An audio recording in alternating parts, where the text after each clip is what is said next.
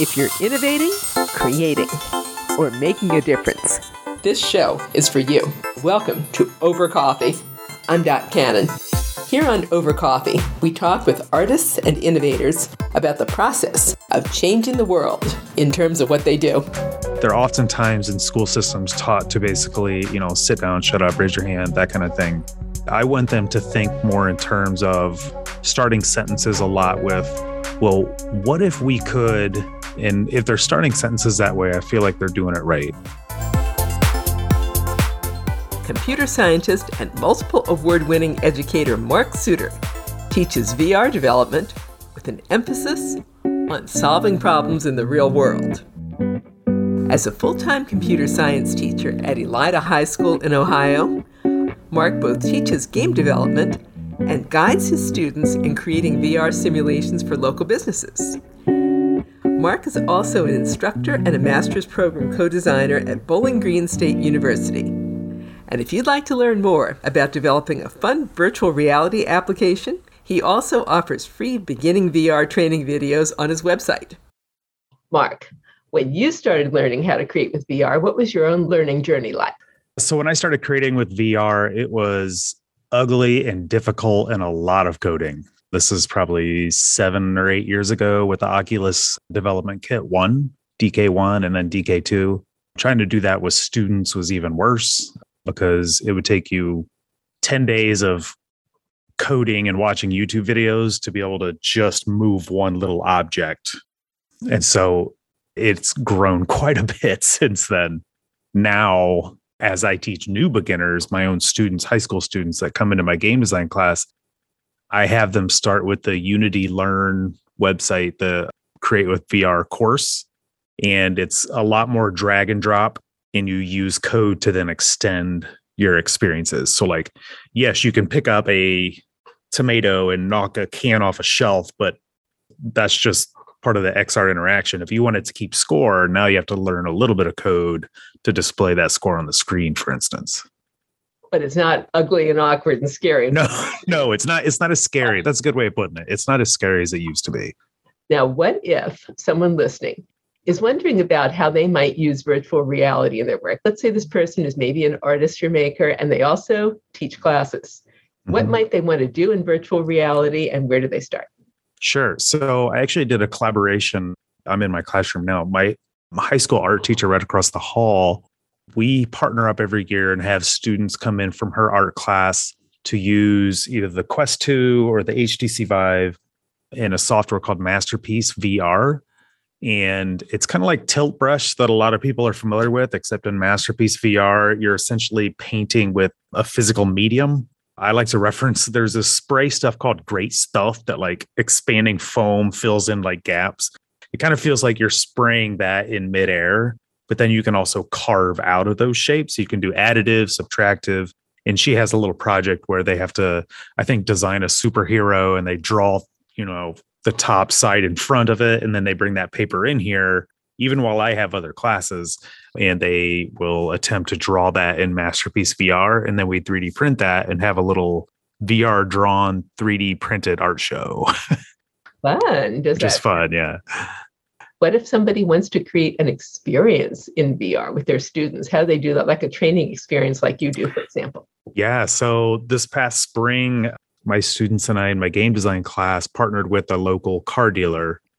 And basically it's just like designing any other type of software. There's an information gathering. So I went out and visited this car dealer who we were going to make a job training sim on changing the brake pads. So there was an info gathering where I asked a lot of questions, took notes, took a lot of pictures and video of what the process really looks like. And then I brought that back to my students, and we established what the essential processes are. What do we really need for the end user to know and understand about this? So then we build what's called a paper prototype. And it oftentimes is actually cardboard and paper, sometimes Legos. But it sounds silly, but it's what, for instance, Jesse Schell at Schell Games in Pittsburgh, they make some of the most popular VR games on Steam. I got to ask him after a conference once, how do you prototype. And he said they paper prototype and they literally cut out little pieces of paper with drawings on them and like tape them to popsicle sticks. And they stand in like a group and like act out what the level would be for the user.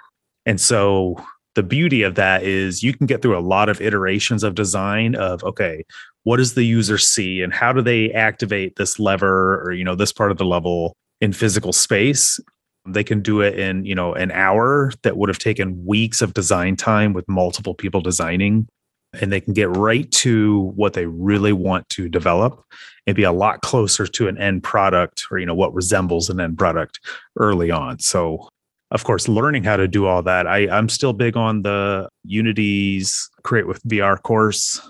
That really helps you with all the teleportation, the grabbing, sockets. And that's what we use for the training was all those things, even pushing a button to make the lift go up. So the car's already sitting in there and it pushes the lift up, and then you can use the air wrench, take off the nuts, take off the tire, etc. So I had wanted to ask you about resources. Unity's Create with VR course sounds like what you would recommend right out of the box for a first timer. Yep, definitely. My students that are coming in, these are, anywhere from 10th to 12th graders, and they have zero Unity experience, zero coding experience, zero VR experience. And so they're coming in cold. And essentially, it's a process of simultaneously teaching them the Unity interface while also teaching them how to develop and then adding to the course a little bit of code, because we want to be able to keep partnering with local organizations and companies to at least provide a realistic VR prototype. So if they do decide to go into some sort of job training simulation, yes, we could make that if we had more time, but ultimately what's more likely going to happen is they will have something to show a developer they hire and say, here's what a local high school group made for us. We really like A and B, but we just want you to add on C or something like that. So my students get to put something on their resume, and, it's good for all the involved parties, really. Unity.com, if I'm remembering correctly, for Unity. Yes, and learn.unity.com is the Unity Learn website. It's basically online courses. It tracks your progress. And so that's how I grade. And then they have final project time where they can pick their own project. They don't have to work on the client community project, but they can. What if they make a mistake? What's one really? Mistakes are encouraged. In fact, I want to grab my camera and face it away that way because there's a sign that says fail hard, fail fast, fail often. And we talk about how beneficial failure is and what it really means and try to take away the negative connotation to that. So I basically say you're not graded in how far you get in the course or if you complete your final project. You're graded on what you do from bell to bell every day. And by that essentially takes away the fear of failure and gives them a little psychological safety to take risks and actually fail and not think of it as a failure like, oh, I'm going to lose points. It's more of we messed that up. Now we're not going to get to implement one of the features that we thought of adding. It becomes a more internal motivation, intrinsic, I guess is the word.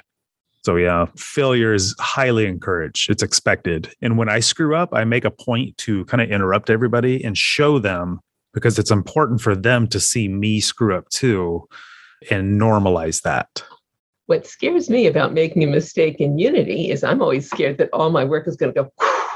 Well, I also teach them how to use GitHub Desktop. So if they make some critical error, they can always go back in time. They can rewind and just not upload those recent versions to the cloud on GitHub and say, well, today was a complete bust, but you know what not to do. So just pull your yesterday's edition from the cloud and just start there tomorrow. So GitHub, Unity, Masterpiece have been 3 resources so far that we've named. Are there any other favorites you would really love to mention as we go on? I'm a big fan of the Quest 2. I have a set of like 20 of these for my classroom that I was fortunate to get through a partnership, but they now have finally gotten rid of the Facebook account requirement, which was scaring a lot of teachers and universities away. So now, like just actually today, I made a dummy Gmail account and just tied all the Meta accounts, they're called now, tied all of the headsets to the Meta account And now I have no tie to Facebook. I don't have to worry about privacy violations and all that kind of stuff. So I was kind of wary of the Quest 2, but now they got it right. So I'm a fan again. A lot of teachers will be very happy. Yes. Yes. So will my husband. Yes. What about that coding? It frightens a lot of people, but you've said a little bit of code that will help you interact with your scene. Suppose our art teacher has made, let's say, a gallery scene. Now they want to pick something up. Do they need code? No, not to pick things up. So the XR Interaction Toolkit is the name of it, XRIT. That basically is, if you have, let's say you made a sculpture in Masterpiece VR. Doesn't matter if it's a cube or David, right? It's carved out of marble. If you have a 3D model, there's one script. You drop it on top of that model, and now in VR, I can pick it up. And that's it. The only options then are like, okay, if I throw it, what's its mass, right? What's the trajectory? You know, there's more specifics on that. But to be able to just pick it up and drop it and toss it, it's literally you just drag one script onto the 3D model and you're done. When they finally get to where they can write code, and what do you tell your students about a really easy code to write so that they won't be scared away? Yeah, the first thing that we dip our toes into is user interface. So like I mentioned earlier, when I knock that can off of the table, when that can collides with the carpet, add one to the score. That's usually the first thing we do because that's the most common thing that students want in their VR games is some sort of keeping score, or at least it's a very popular one. So I usually start them off with that, and that just is changing, an integer variable and then setting the user interface text to that variable, the score. Once we've created something, let's say we've created maybe the game or we have created the gallery I was just talking about or whatever, how do we get it out and share it with students or others? Yeah, so there's a couple of main ways. Right now, in Unity, you can actually plug in your headset and build it directly to the headset. So I could then take that headset over to my friend's house, with no wires, have them put it on and they can test it, which is what my students and I have done for local clients when we make VR apps for them, is we build it right to the headset. Now, if the client is 1,000 miles away, that's not as practical. So what you can do is just build the VR app. It's actually an Android app if you're using Quest because it runs on a modified form of Android. So you actually just build the software and then I package it in a zip to avoid virus false alerts because when you put an EXE up in the cloud, people don't like it. So I package it in a zip and put it in like OneDrive or Dropbox. And then my friend 1,000 miles away can download that zip, extract it, and then they use a software called SideQuest, which is a software for Windows that basically allows you to put games on the headset without going through the official Oculus store. It's a way to side load, which means, doing it the unofficial way. And if you know where you're getting your stuff, it's safe. I wouldn't go just downloading anybody's stuff and throwing it on there, but stuff your students have made, it's pretty harmless. What do you consider one of the most interesting things you have learned about creating with VR from your students or your teaching experience in the last, let's say, 6 months or so? I think the most interesting to me has been how after we go through a semester of that, the increase in interest in related fields. So maybe we did very little coding in the game design class, but then that was enough to spark their interest of, wow, I can do a lot with code. Like it's really powerful. So then they want to take the intro to programming class. Or if they're like a senior or something, some of them then go on to follow computer science and do more research into it. And it basically is just so cross-disciplinary. You could do 3D modeling to no end, to any complexity level. The art piece, the user interface piece, the coding, the software development as a whole, project management, all those things. And it's just been really interesting to see my students just latch on to that and just kind of go with it and trust that they're not going to be ridiculed. That's a big no-no in here. And that failure is expected and okay. And to basically go fast and break things. And they have adopted that. And that's been really fun to see. What's something they broke or a big mistake they made that everybody learned from? So last semester in the spring, in the Create with VR course, there's a one at the end of each chapter. There's 4 main chapters. At the end of like chapter 2 or so, they have you make this little Nerf dart gun. And so one of my students made a Nerf dart gun, but instead of shooting Nerf darts, it shot other Nerf dart guns. So every time they would shoot, they would pull the trigger once and then there'd be 2. And then you pull the trigger again and those 2 would shoot and then there'd be 4. And so you can imagine the exponential, it's not quite Fibonacci secret. I think it'd be exponential pulling the trigger. And eventually the game just comes to a screeching halt because there's so many polygons for all the, the 3D models and it's falling apart. I kind of wonder if they did it on purpose just to see what would happen. But that was I thought it was hilarious though. Like, wow, you really broke it. It was great. Experimenting though and finding out, pushing what you can do with it. It was great. How have you changed the way that you prepare your students for working in the AR and VR fields from the time you started teaching the course to now? I think originally I relied a lot more on basically throwing them at the course and saying good luck because I didn't know much more than they did.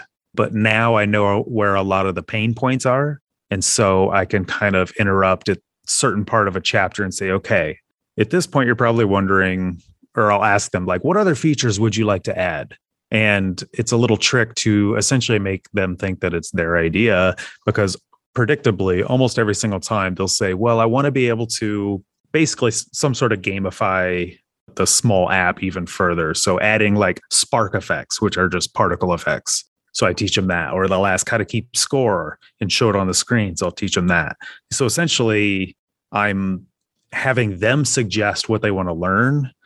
But now I know what most of the choices are going to be before they even walk in the door. And so I've learned to do those quite well so that we can very quickly learn that and move on. But they feel like they got to do their extra little cool thing. So now they have a more complete game that they want to share and final projects, and it just rolls into other areas. So I think I'm just a lot less reliant on, I hope they learn what they need to know and actually offer up like, hey, what do you wish you could do with this game now? How would you improve it to make it more fun?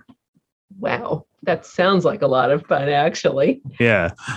You have a quote that I really like. Students and educators must be entrepreneurial in every sense of the word. Why do you say that? Because similar to what I said earlier about students, they're oftentimes in school systems taught to basically, sit down, shut up, raise your hand, that kind of thing. And I want them to think more in terms of starting sentences a lot with, well, what if we could, or what would happen if, and if they're starting sentences that way, I feel like they're doing it right. And it's not necessarily like entrepreneurial in the sense of making money, but in the sense of you can always get better. That's a very lame way of saying it. But basically just them, not just understanding that they can get better, but expecting it and knowing that if they put in the work and the hours, they will get better. And to not base their confidence on their ability, but on their intent. And so making them, I'll show them some really nice VR games that I've bought from the Steam store or Oculus store, but then point out to them that look at the credits. They have 80 people that worked on this, and it took them 3 years to build it at 40 hours a week per employee. And you do that math out, and it is insane the hundreds of thousands of work hours that went into that. And those are people with college degrees or higher. And then I say, you have less than an hour a day. You have less than 5 hours a week for 18 weeks, and you're brand new to it. So I want them to think entrepreneurial, but also realistic.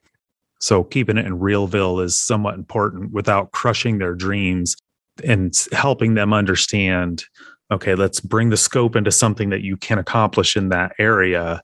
Now see what you can do with it.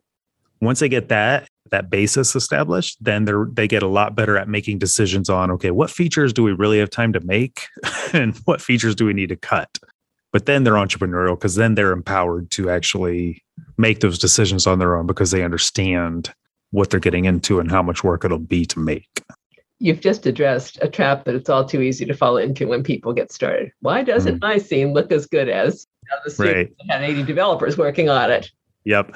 Well, I always tell my students, I said, I'd rather have an ugly gray box version that works well than a beautiful version that I just sit there and it just throws errors. And, so gray boxing is another one of those early prototype things. After the paper prototype, you have the ugly, you don't have the right 3D models. It's fine. Your car might be a box with a couple cylinders on it, right? It doesn't matter as long as it works. You can always make it look pretty later, but so that provides opportunities also for the art people that are a little more artistic, or digital artists or CAD modelers, for them to, kind of emerge from the woodwork and start saying, I'm kind of interested in this 3D modeling thing. I say, hey, everybody, guess what? We got a 3D modeler on our hands. So I'm going to exempt you from the next 4 assignments, and you're going to make 3D models for all these projects.